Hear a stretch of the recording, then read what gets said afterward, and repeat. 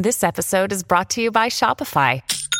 Forget the frustration of picking commerce platforms when you switch your business to Shopify, the global commerce platform that supercharges your selling wherever you sell. With Shopify, you'll harness the same intuitive features, trusted apps, and powerful analytics used by the world's leading brands. Sign up today for your $1 per month trial period at shopify.com/tech, all lowercase. That's shopify.com/tech. Have you heard of the word deep fakes? It's something that I'm not so familiar with. It's this idea that they can make an image look just like you. So you're looking at an AI image and you're thinking, wow, that looks exactly like me. And so that can create some concerns as to what can be replicated in the virtual world.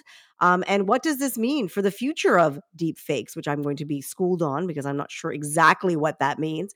We are joined now by our next guest to break this all down, David Shipley. He's a cybersecurity expert and CEO of Burr-Stern Security. Welcome to the program. Good morning. Thanks for having me. So tell me, what is a deep fake? School me on what that means. So deepfakes are artificially intelligent derived images that could potentially be completely falsified, as in the human being, the circumstance, the context is all generated by a computer. It never actually happened. More commonly, it has been the use of artificial intelligence to put people and information into circumstances that didn't happen. So most famous example are a series of videos on TikTok that appear to be Tom Cruise talking about a variety of topics. And, it is extremely hard to tell that actually wasn't Tom Cruise, because the artificial intelligence actually can map a human being's face onto another human being. And, this can be used for entertainment. And unfortunately, it can be also used in horrible ways, most commonly to take celebrity likenesses, photos, etc., and put them in pornographic situations. And the technology has become so widespread that it's actually been used to create fake, non-consensual, intimate images of individuals who aren't celebrities. And to give a sense for the evolution of this technology, when you go back and you watch the original Forrest Gump and Tom Hanks is interacting with historical characters throughout that movie, that used to take an entire Hollywood studio and tens of millions of dollars to do all that work, now can be done on a properly equipped Dell laptop. So that's the state of the art. Now, I can see how this could be used for evil, for lack of a better way of putting it. Like you said, putting images of celebrities on pornographic imagery, that obviously is not something I'm sure that any of those celebrities would want. And even using it to spread misinformation. So yeah, Tom Cruise did say this, or this politician did say that. What are your biggest concerns outside of it being used to show people in maybe pornographic situations? But is there now more concern over the kind of misinformation that we already are getting so much of in social media? Absolutely. And we've actually seen cases in Canada where video was taken of politicians in embarrassing circumstances that actually did happen in Western Canada, that did not portray them in a positive light when it came to some of their comments and stereotypes about racialized groups. And the initial defense they used was, well, this is the deep fake. This isn't real. This didn't happen.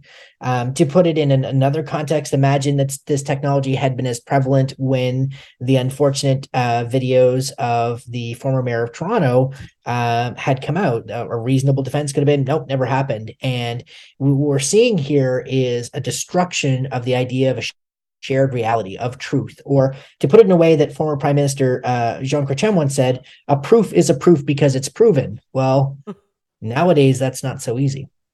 Yeah, exactly. So it can be used to push an agenda by putting people, making it look like someone said something they didn't. But then it can also be used as a defense for someone saying, "Well, that's not my bad behavior. I never participated in that. Now you got to go and it's the burden is on you to prove that whether it's a fake or not."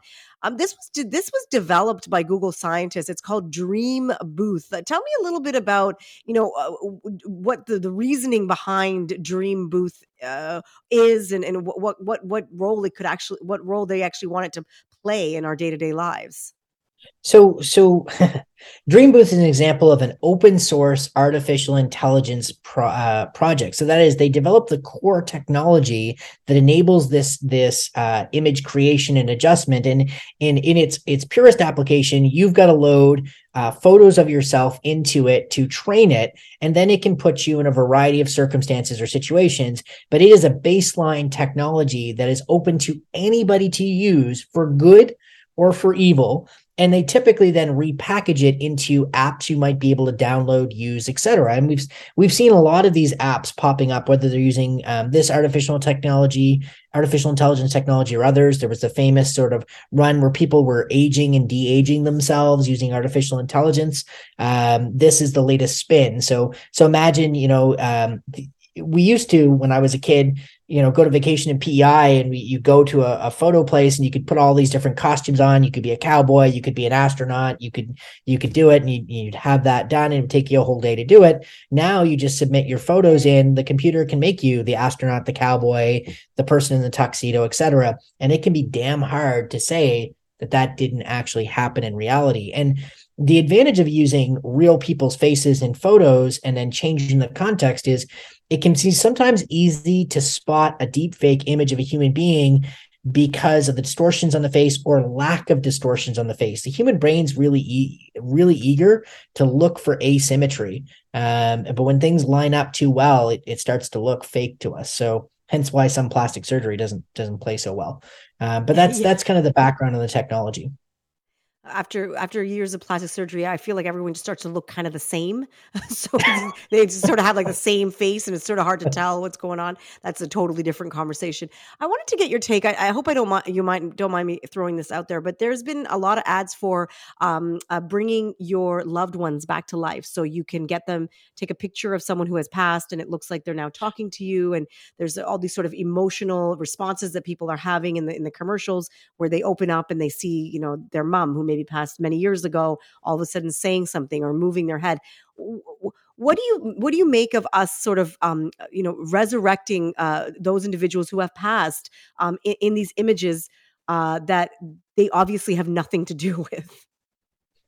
I think this is a Pandora's box. I think there was a really good Black Mirror episode that covers some of my core concerns about this, and it's shocking to see science fiction turn to marketed, profiteered reality. Some of my deep fears, we've got artificial intelligence chatbots. There's a new one just released that has been all the rage, where you can get it to give technical advice on how to use Windows, but written like the King James Bible version of how that advice would be given. And it's scarily funny and accurate, but it's be able to do that by consuming information about something and then able to mimic or echo that.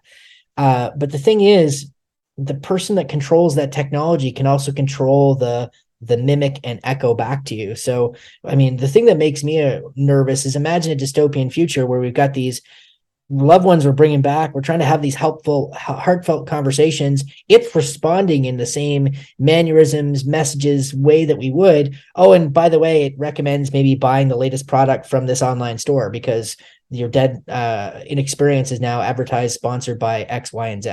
How does that work with emotional manipulation and other things? And if people think that this is far-fetched, I guarantee you somebody evil has thought about how they monetize bringing back the dead. And I'm not sure we're ready as a society to not be ever move on from grief. And sadly I've lost a lot of people in my life, and that's a process you have to go through.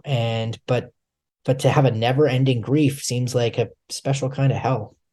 But for other people, maybe this is something that's incredibly therapeutic. But I think anyone that says they know exactly how the story ends, whether it's good for ill or for better, it's a bold claim.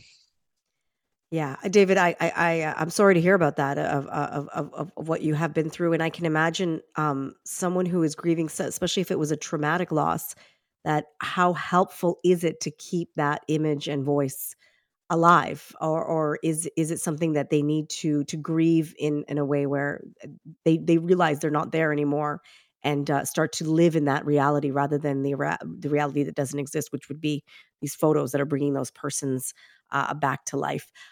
David, I have to Yeah, let it go. Sorry to end on such a low note, but I think it's fascinating what's happening with technology. A lot of it is for good, but a lot of it can be used for bad as well. And we need to be careful as to how our image is being used out there, and what can be what can be used to show us doing something that we had no involvement with, and what kind of trouble that could get us into as a society. So I really thank you for your time. absolutely. Thank you and have a great day. Thank you. That's David Shipley. He's a cybersecurity expert and CEO of Beauceron. It's a security company, talking to us about deep fakes and how far we have come with being able to manipulate images to make it look like someone is saying or doing something that they actually aren't.